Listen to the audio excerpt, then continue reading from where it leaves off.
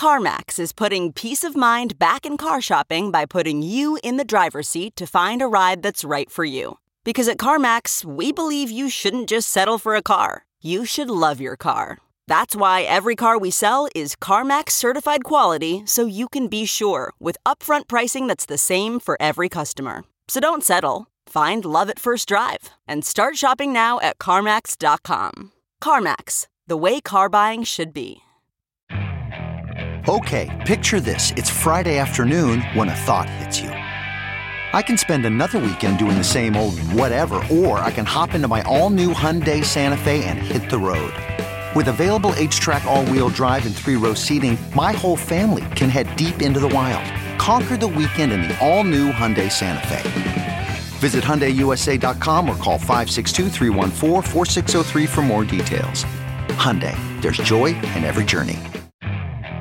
Okay, picture this. It's Friday afternoon when a thought hits you. I can spend another weekend doing the same old whatever, or I can hop into my all-new Hyundai Santa Fe and hit the road. With available H-Track all-wheel drive and 3-row seating, my whole family can head deep into the wild. Conquer the weekend in the all-new Hyundai Santa Fe. Visit HyundaiUSA.com or call 562-314-4603 for more details. Hyundai, there's joy in every journey. Welcome to the Science of Success. Introducing your host, Matt Bodnar. Welcome to the Science of Success, the #1 evidence-based growth podcast on the internet, with more than 4 million downloads and listeners in over 100 countries. In this episode, we discuss what creates great performance at work, uncover how you can do better work in fewer hours, get rid of wasted meetings with hacks you can use to make your meetings radically more productive. Finally, remove the things that are distracting you. Learn the recipe you need to say no to your boss the right way and focus on the biggest things that will actually create the most value in your work. We share all of these lessons and much more with our guest this week, Dr. Morten Hansen. I'm going to tell you why you've been missing out on some incredibly cool stuff if you haven't signed up for our email list yet.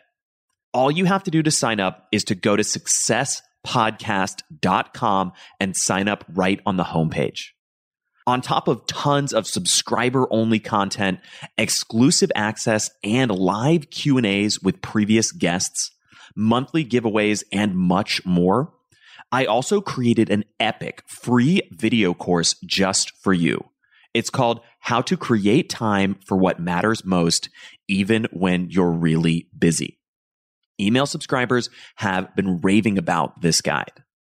You can get all of that and much more by going to successpodcast.com and signing up right on the homepage, or by texting the word SMARTER to the number 44222 on your phone. If you like what I do on Science of Success, my email list is the #1 way to engage with me and go deeper on what I discuss on the show, including free guides, actionable takeaways, exclusive content, and much, much more. Sign up for my email list today by going to successpodcast.com and signing up right on the homepage. Or if you're on the go, if you're on your phone right now, it's even easier. Just text the word SMARTER, that's SMARTER, to the number 44222. I can't wait to show you all the exciting things you'll get when you sign up and join the email list. In our previous episode, we explored the mind-bending science of genetic engineering and why it's going to change everything in our lives, whether we want it to or not. We shared crazy stories and examples from the cutting edge of science and looked at shocking examples from around the world of what is going on with human genetic science. We also explored the science of immortality and shared a few simple life hacks you can implement right now to extend your life and live past 100 with our previous guest, Jamie Metzel. If you want to have your worldview challenged by some mind-bending science, listen to our previous episode. Now for our interview with Morten. Today, we have another exciting guest on the show, Morten Hansen. Morten is a management professor at UC Berkeley and a faculty member at Apple University. His academic research has won several prestigious awards, and he is ranked as one of the world's most influential management thinkers by Thinkers 50. He was also a manager at the Boston Consulting Group, where he advised corporate clients worldwide. He's the author of the best-selling Great at Work, Great by Choice, and Collaboration. Morten, welcome to the Science of Success. Thank you for having me. Well, we're really excited to have you on the show today. There's so many topics and themes from Great at Work that I think are really important today. I'd love to begin with one of the fundamental premises of the book, which is this idea that many people today are working potentially harder than they've ever worked. They're working so hard, and yet, as you put it, they might be working the wrong way. What does that mean? Yeah, we did a study of 5,000 people and looked at how they work and their performance. And we found that most people work the wrong way. And the main thing they do wrong is that they think that more is better. So more tasks, more activities, more hours, more face time in the office, more phone calls, more business trips. The more you can do, likely the better you will perform. That's kind of the premise, I think, of so many people going to work, including myself. I've done it myself. And it turns out to be wrong.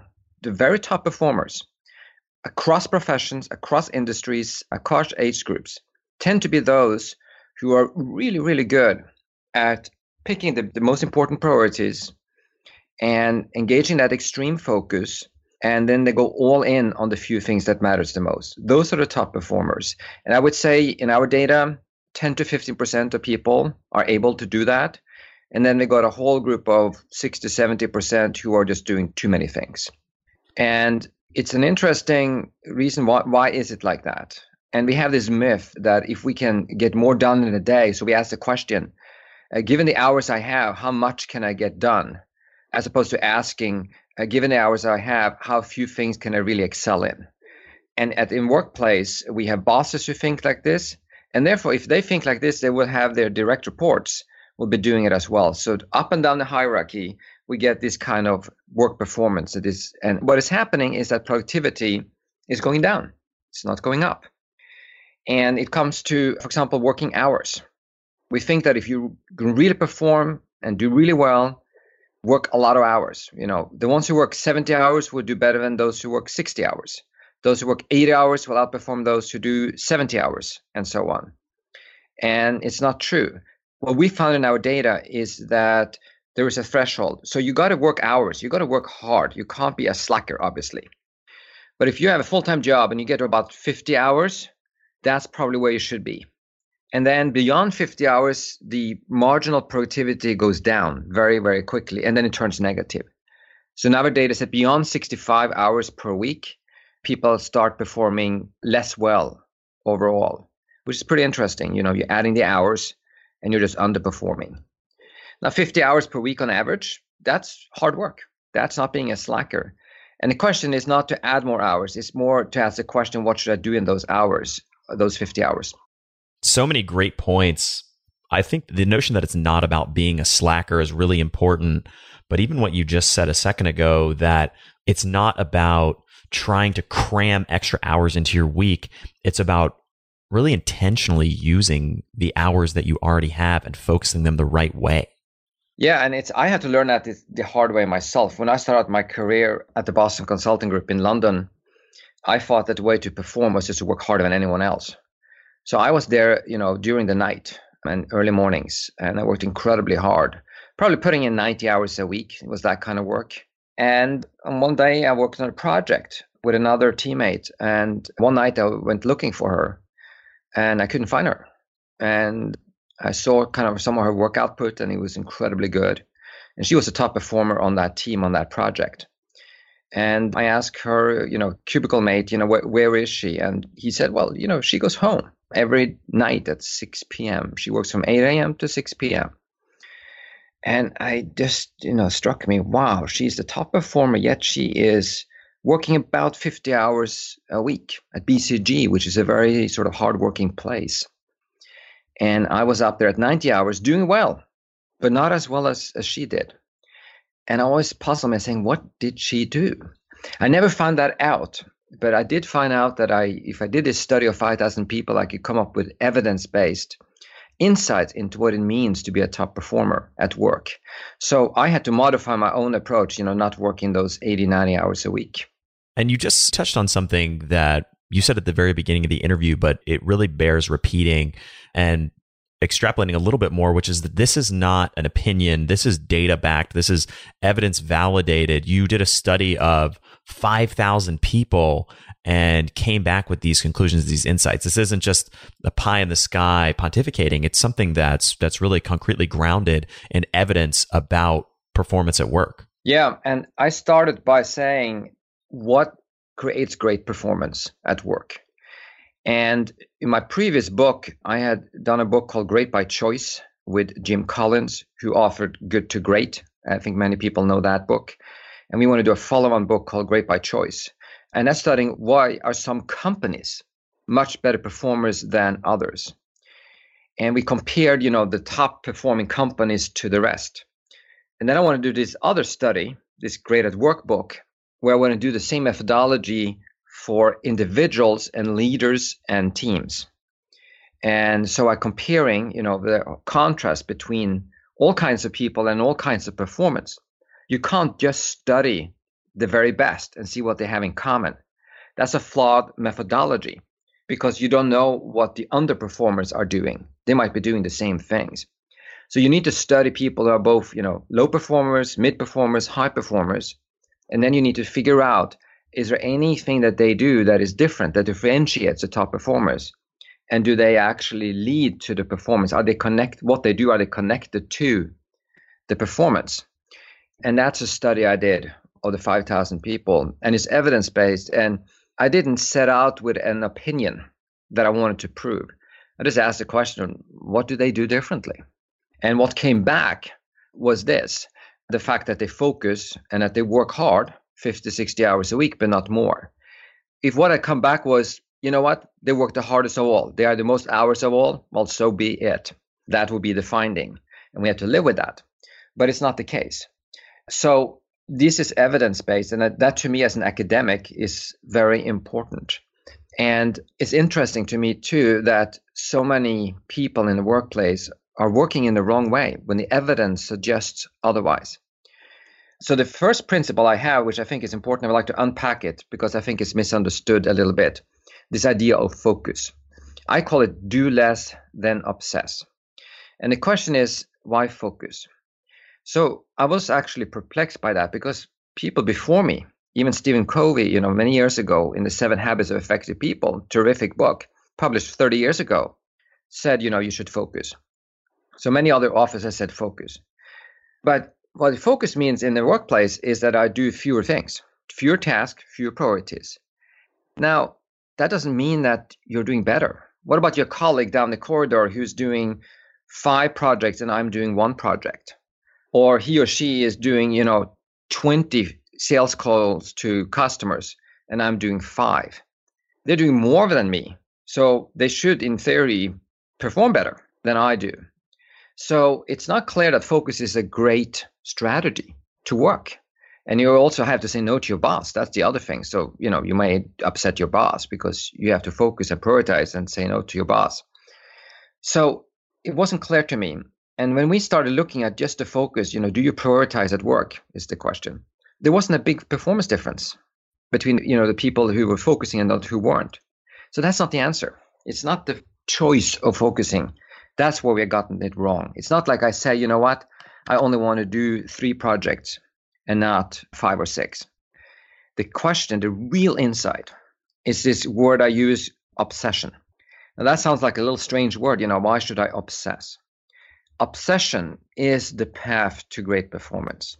It's the intensity of your effort. And you're going all in, paying fanatic attention to detail, making sure that whatever you do, whether it's creating a PowerPoint slide or making a customer call or being in a meeting, that in that moment you excel. And to excel in that moment requires incredible preparation, incredible focus and intensity of effort. And you can only do that if you work on a few things. When you start taking on many things at work, you spread yourself thin, and every one of those things you do half-baked. You're mediocre in many things.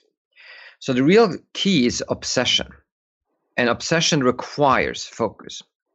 And I tell a great story in the book. It's not my story, but it's a great story about the greatest sushi chef in the world.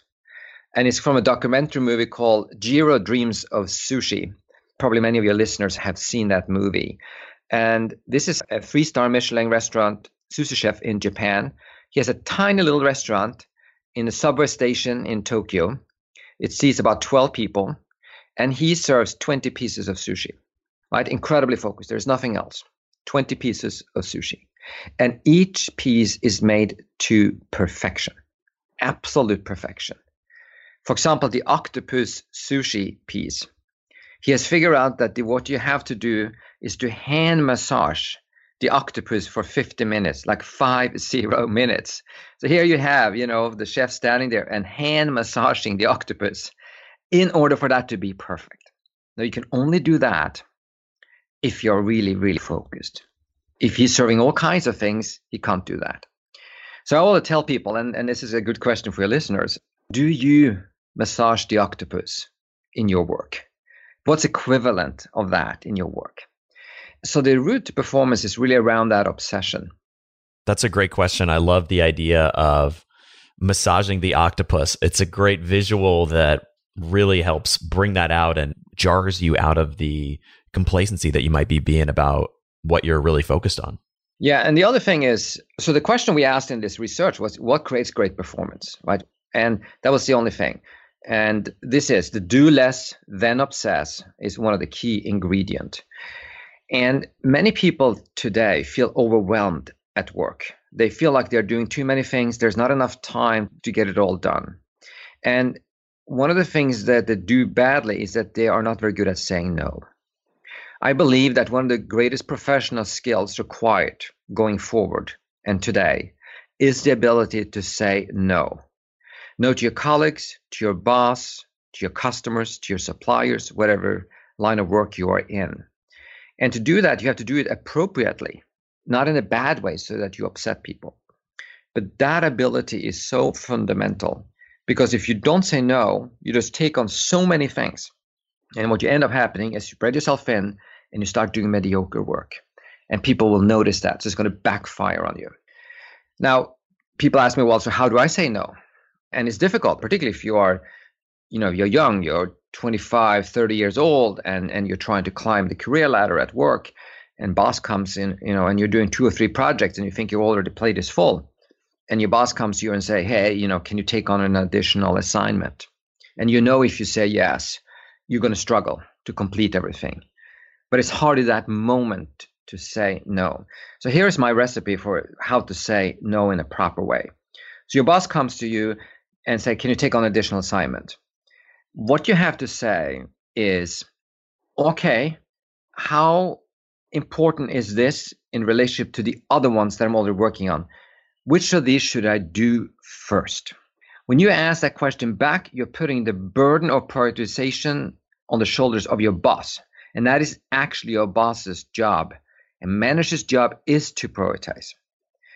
So now, it's, as opposed to saying yes or no, you put the burden back with a question. That's the right tactic. Now, your boss might say, all of them are important. Can you get them all done? And then you have to kind of challenge again. And the question is, I cannot get them all done in time. Which of these should I get done in the first couple of weeks? If you ask that question, again, back to your boss to prioritize. And what we found in our research, surprisingly so, because we talked to a lot of bosses, is that they accept that. They understand that you can't get it all done right away. And then they start thinking about it. And then they make the prioritization for you. And now you are able to focus. This is a really good tactic. And we found many people in our study that did this, and they did it well. And those are the kind of the performers who are able to stay focused.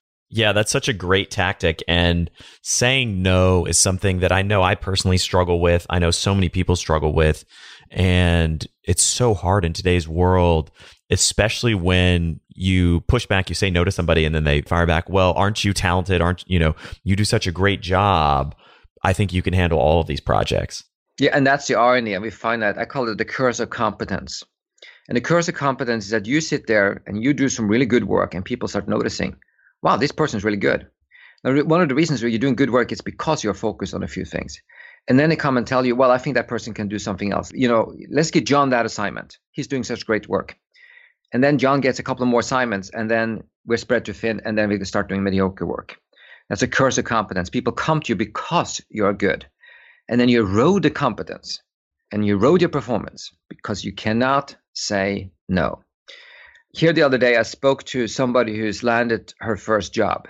Very excited, right? Starting a career, really liked the job and was overwhelmed. And I said, what's going on? And she said, I just got a few more assignments I need to do. And I said, why didn't you say no? And she said, you can't say no. You cannot say no in your first job to make an impression. And that's actually wrong. I understand it's difficult. That's why you have to be tactical about it. But now you're getting the other problem is that you can't complete those assignments really well.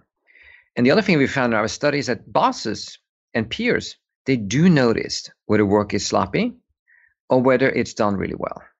And they start forming opinions about you. They may not tell you, but they start forming opinions about you. You were unprepared for the meeting. You hadn't really done all the readings and all the memos and all the documentations before the meeting. And you sit there and you're not as sharp as you should be. Or your PowerPoint slides have spelling errors and people start noticing.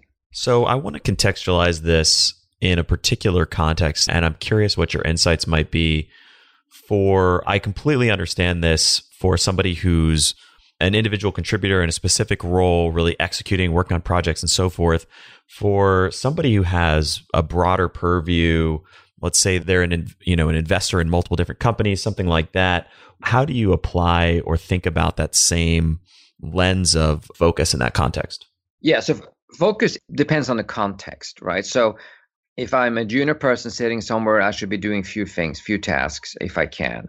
If I'm more senior, I can take on more. Bigger companies can take on more things than a startup and so on.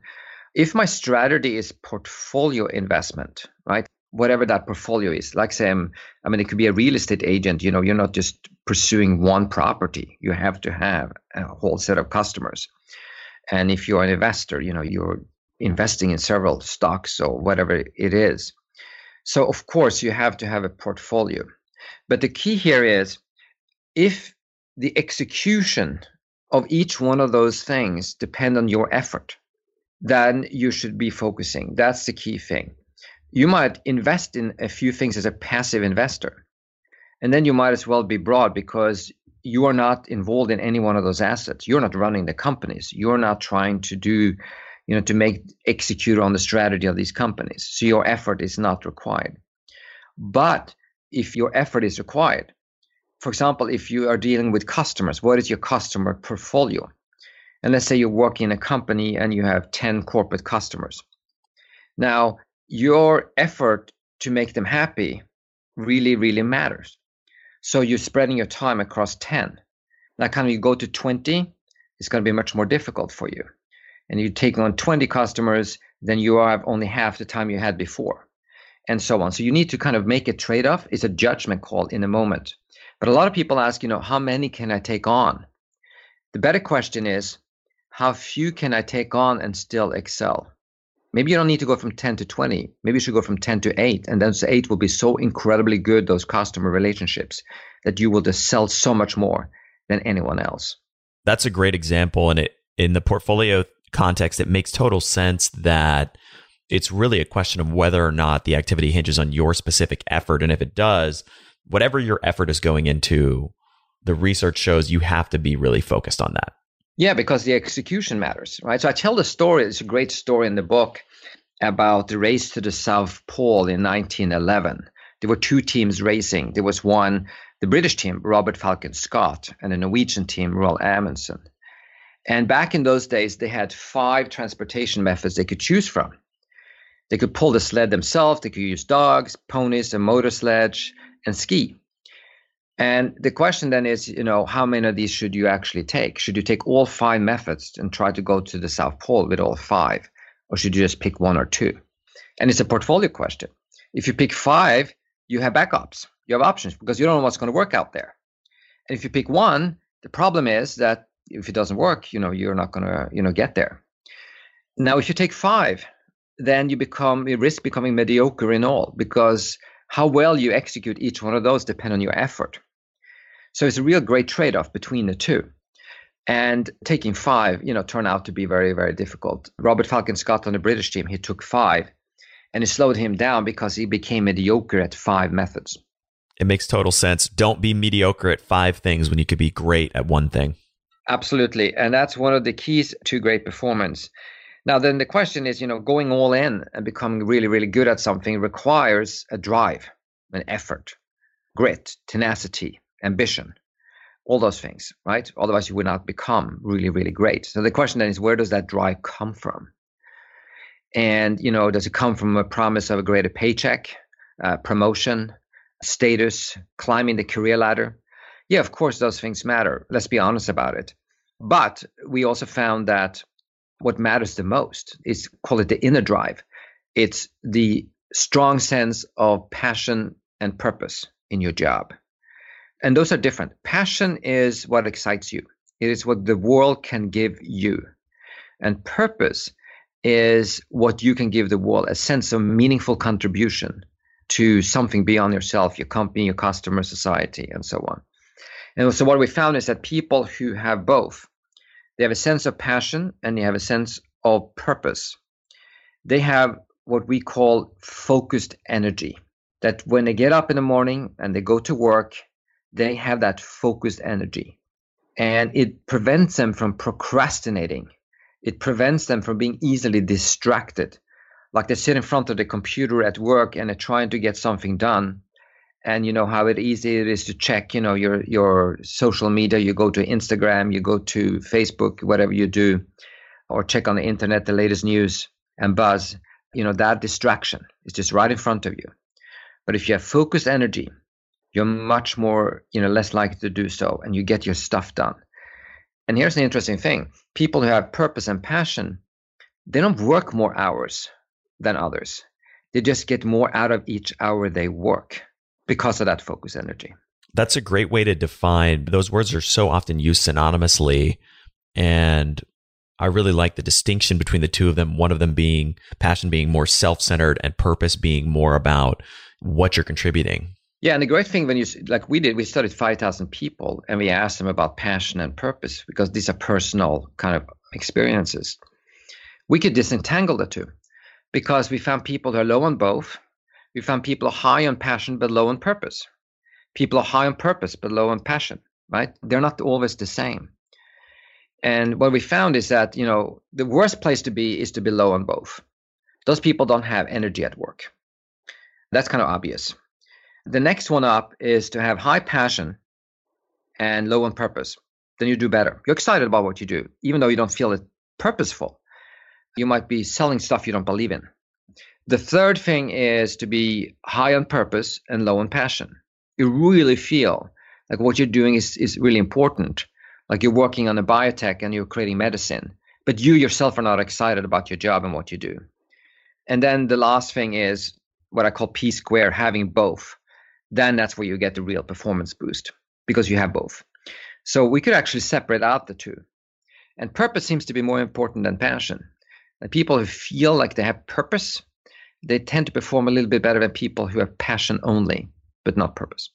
So how do we, in many ways, this is an age-old question, right? How do you start to find passion and purpose in your work, especially if you don't have it today? Yeah, that's a great question. And a lot of people, millennials and others are looking for this. This has become far more important in your work than it used to be. So on the passion part, what we found is that there are different kinds of passion. And one is the obvious thing, you actually like the task itself, your work that you're sitting and doing every day. But there's also people passion. Are you excited about the people you work with? Then there is creative passion. Do you feel creative at work? Then there is success passion. Do you get the thrill of success really excites you? Because passion is about excitement. So I'm in sales, I'm closing deal, I'm going to bake-offs, I'm really excited about it. And that's another kind of passion. And do you feel that? Then there's a learning passion. Do you feel like you're growing in your job and developing? And if that's so, then your job gives you that opportunity. If you look at passion like that, there are many dimensions of passion, then you can start crafting more passionate activity in a current role. Say you really get excited about learning new things and growing. Well, you can ask to go to training seminars. You can ask to go to conferences. You can sort of try to broaden your current job. And we found people who are trying to do that. They're just thinking about it as a circle that can become bigger and bigger and bigger because I'm finding new things to do. So that's the thing about passion. Then on purpose side, I think we have defined purpose incorrectly. Purpose, I call it the pyramid of purpose. At the very bottom of the pyramid is, do what contributes. Are you providing value in your job? If you're sitting around doing things that other people don't find beneficial, you're just filling in forms and checking boxes and you get that done, but nobody really cares whether you're there or not. You have no value contribution. So you really need to think about, am I creating value for my company or for my organization in what I do?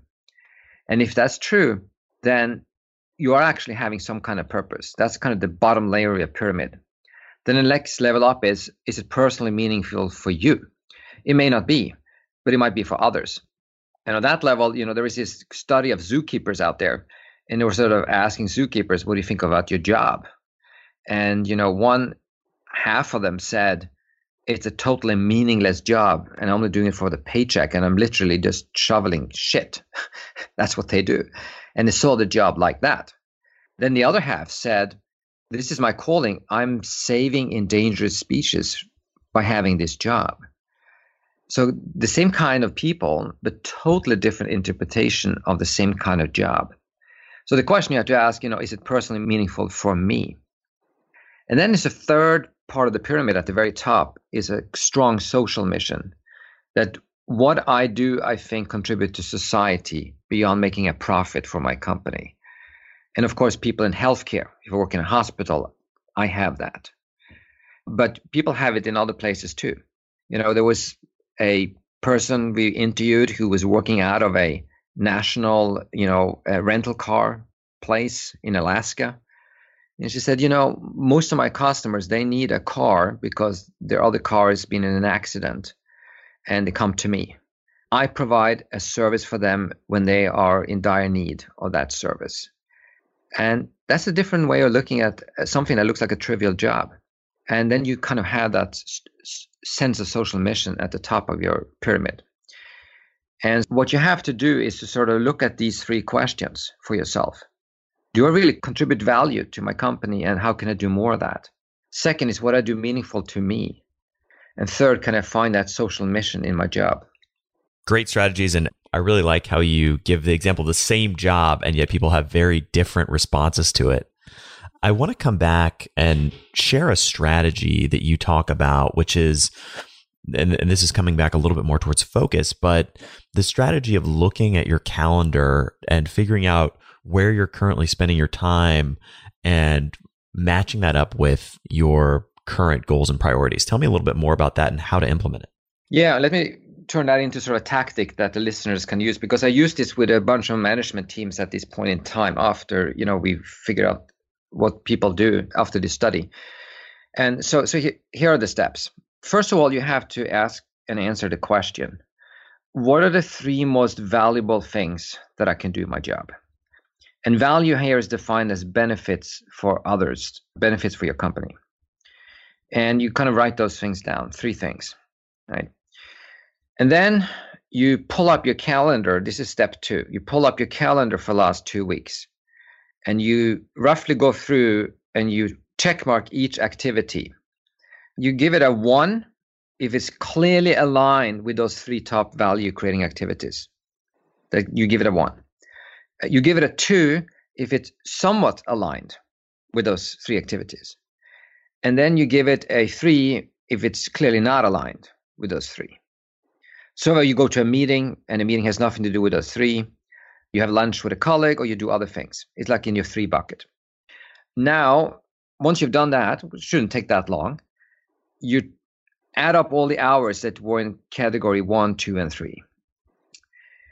And then you take category 1 and you ask yourself, how many hours did I spend in category 1? Those that are clearly aligned with your top 3 value creating activities.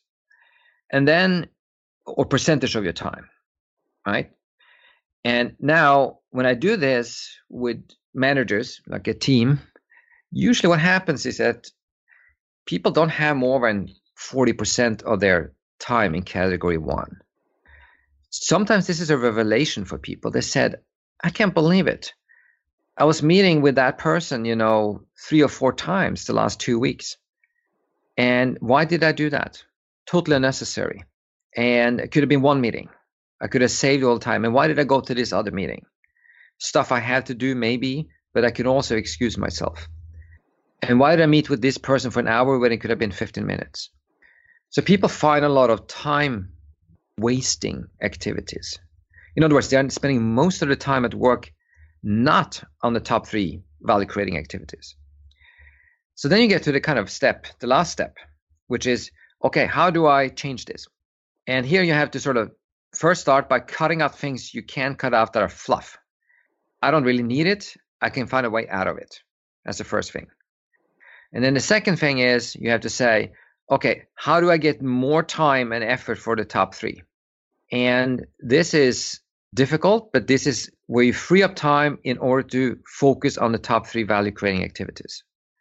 And what prevents people from doing this is that they're busy with busy work, routine staff meetings that take up too much time, and they feel like they have to go to all of this. Or if you're a manager, that you actually are scheduling all of this. And that's the stuff that has to go. So it becomes about disciplining how you spend your time. Now, I've done this with many people by now, this activity, and sometimes it comes to a shock to people. So, for example, I did it with a management team in a high-tech company in Silicon Valley. We went through this activity. We actually went back for a month, not 2 weeks, but a month. And not a single person on that team spent more than 30% of their time on the top 3. And so you're thinking, okay, how do I shift my time I spend? What do I say no to? What do I cut out? And what do I spend more time on? It's a fairly simple exercise. It's a very tangible, concrete. We can all do it. I do it myself. And personally, I fall into this trap myself. So in my job as an academic, it is how much time do I spend on creative writing and producing of new knowledge? And it's a constant struggle to keep that at, my goal is to keep that at about 40% on average. And, I do other things. I do speaking, I do other activities, that sort of traveling that takes time away. So then you have to be disciplined, saying, okay, I need to find a way to spend more time on that. So for example, one strategy I have, one tactic is that I don't spend 2 hours every morning checking my emails. It is so easy to get into the email trap in the morning. You get up, you check your email, you're curious, what have people told me? And you got lots of emails, and then you start answering them. And before you know it, 90 minutes has gone by, and all you have done is to answer email. That may not be a top 3 value creating activity. So what I do instead is I reserve the morning, about 2 hours every morning, if I can, for my kind of creative part of my job. Okay, picture this. It's Friday afternoon when a thought hits you. I can spend another weekend doing the same old whatever, or I can hop into my all-new Hyundai Santa Fe and hit the road. With available H-Track all-wheel drive and 3-row seating, my whole family can head deep into the wild. Conquer the weekend in the all-new Hyundai Santa Fe. Visit HyundaiUSA.com or call 562-314-4603 for more details. Hyundai, there's joy in every journey. Okay, it's time to commit. 2024 is the year for prioritizing yourself. Begin your new smile journey with Byte, and you could start seeing results in just 2 to 3 weeks. Just order your at-home impression kit today for only $14.95 at Byte.com. Byte clear liners are doctor-directed and delivered to your door. Treatment costs thousands less than braces, plus they offer financing options, accept eligible insurance, and you could pay with your HSA, FSA. Get 80% off your impression kit when you use code WONDERY at Byte.com. That's BYTE.com. Start your confidence journey today with Byte. I normally find bras to be so uncomfortable and constricting, but Skims has changed that. You know I love Skims underwear, so I finally tried their bras, and Skims has delivered again. Skims bras are worth the hype for the amazing shape and support they give, but what I wasn't expecting was how comfortable they are too. I've tried so many bras in the past, and the main issue that I have is that they weren't supportive enough, to the point where they felt slouchy. I love my Skims wireless form bra because it's so comfortable and supportive. The older I get, the more I care about actually being comfortable in what I wear every day. And with my wireless form bra, I no longer have to sacrifice my comfort for the support I need. Shop Skims bras at skims.com, now available in 62 sizes, 30A to 46H. Plus, get free shipping on all orders over $75. If you haven't yet, be sure to let them know we sent you. After you place your order, select podcast in the survey and select our show in the drop-down menu that follows. Hiring the right person takes time that you often don't have. But you shouldn't let a time crunch get in the way of finding the right candidates for your business. That's why LinkedIn is the best place to post your job. In fact, I was on LinkedIn Jobs this morning looking for candidates to fill a key role in one of my businesses. LinkedIn Jobs screens candidates with hard and soft skills you're looking for so that you can hire the right person quickly. You can look for things like collaboration, creativity, and adaptability, looking beyond just work skills and resumes to connect you with the candidates who are a perfect match for your business. That's how LinkedIn makes sure that your job post gets in front of the people you actually want to hire, because they have a much better ability to get a deep insight into exactly who is the right candidate for you and your business. Find the right person meant for your business today with LinkedIn Jobs. You can pay what you want, and the first $50 is on them. Just visit linkedin.com/success. Again, that's linkedin.com/success to get $50 off your first job post. Terms and conditions apply.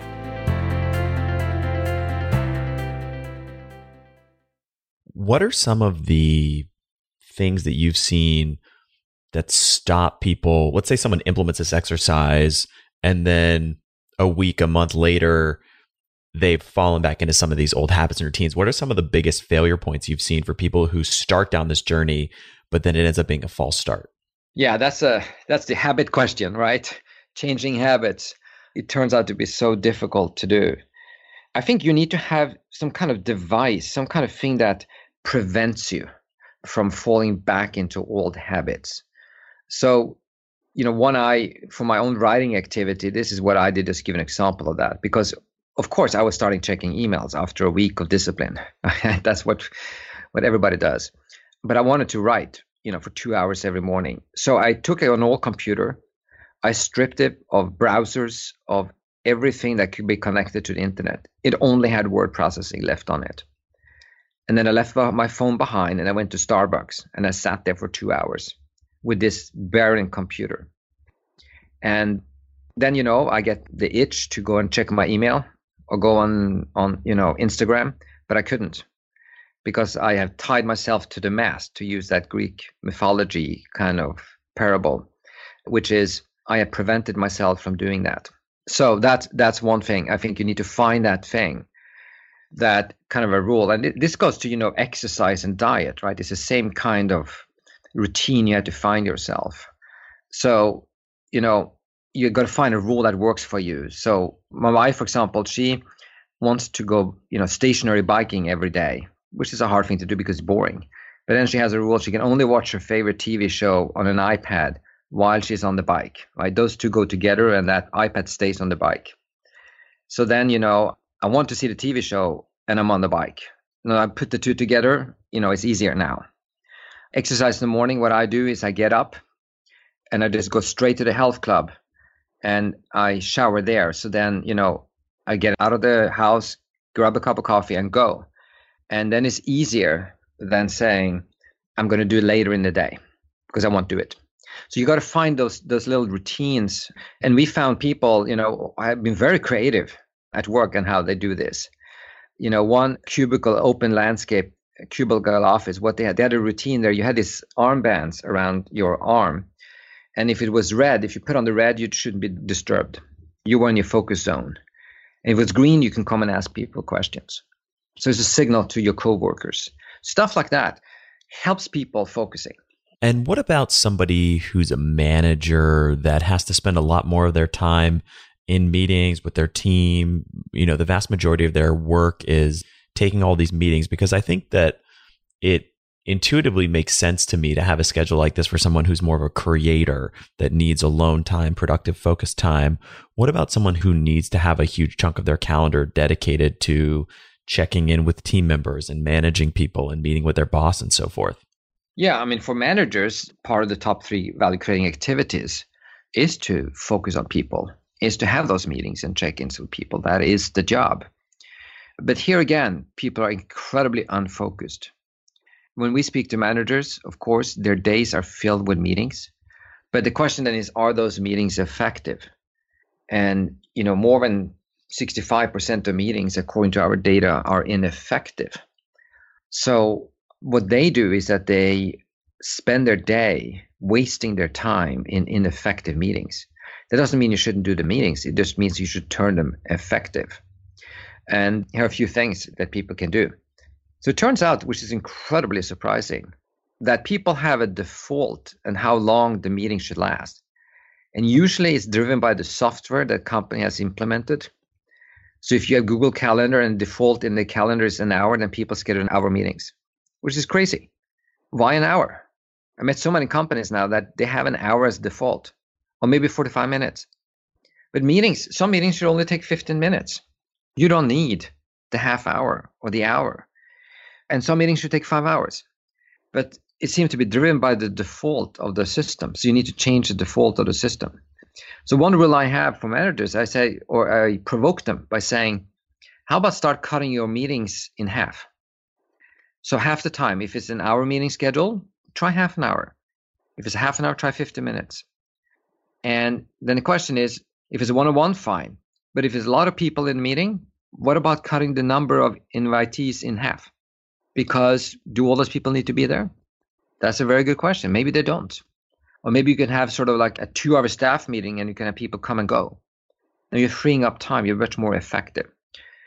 So there are these simple things you can do to turn meetings more effective. Then the other thing is a lot of meetings are scheduled because you want to have a discussion, a debate about important topics. That's why you call people into the meeting, right? Those kinds of meetings. Decision-making meetings, debate meetings, discussion meetings. And I have a whole chapter on this in the book. This is one of the key principles in the book is how do you lead those meetings properly? Because most people don't. And I call that principle fight and unite. What you need in meetings of that kind is a good fight. That people feel they can speak up, that people feel that they can contribute, that the manager is asking the quiet, the introverted to speak up and invite them to be part of it. That you have a debate where you're building on each other's point of view as opposed to shouting down each other. Those are elements of a great debate. And it's a good fight. You don't want to have a culture of being nice. Nice is not the objective. It is to have a fight around ideas and arguments and not make it personal. And lots of people are really bad at that. Sometimes companies call this principle disagree and commit. And then you have to make decisions. And consensus is the enemy of good work.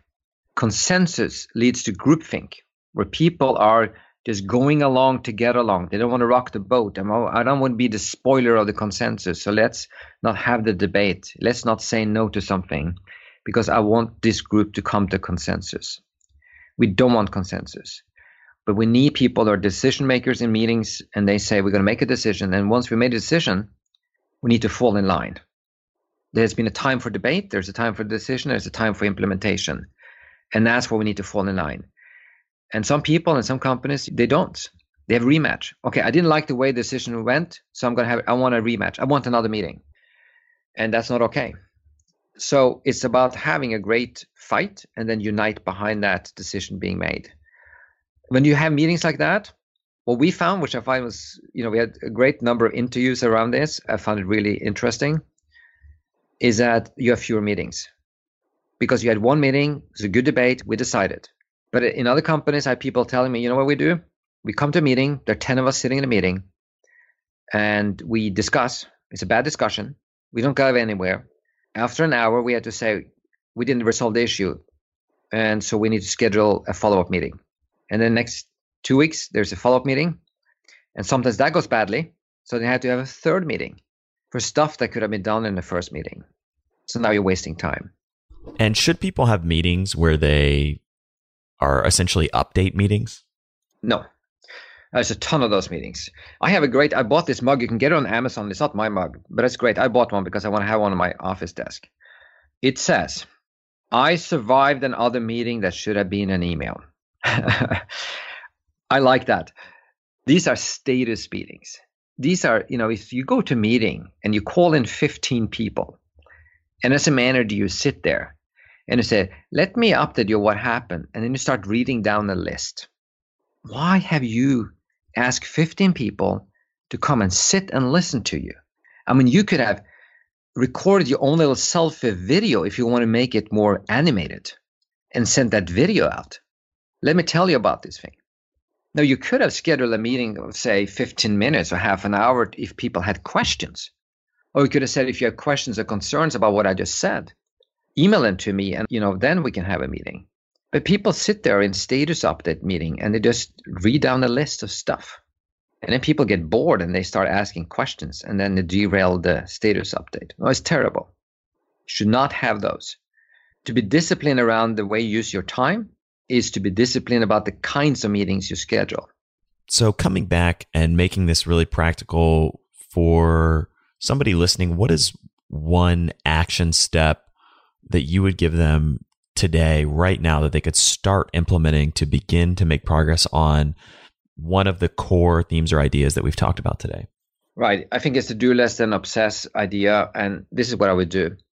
Take a look at your calendar the next 2 weeks and ask yourself, what are the one or two things I can cut out? And cut those things out. Say no to something or don't accept the invitation. And then you say, okay, I just freed up 4 hours of my time.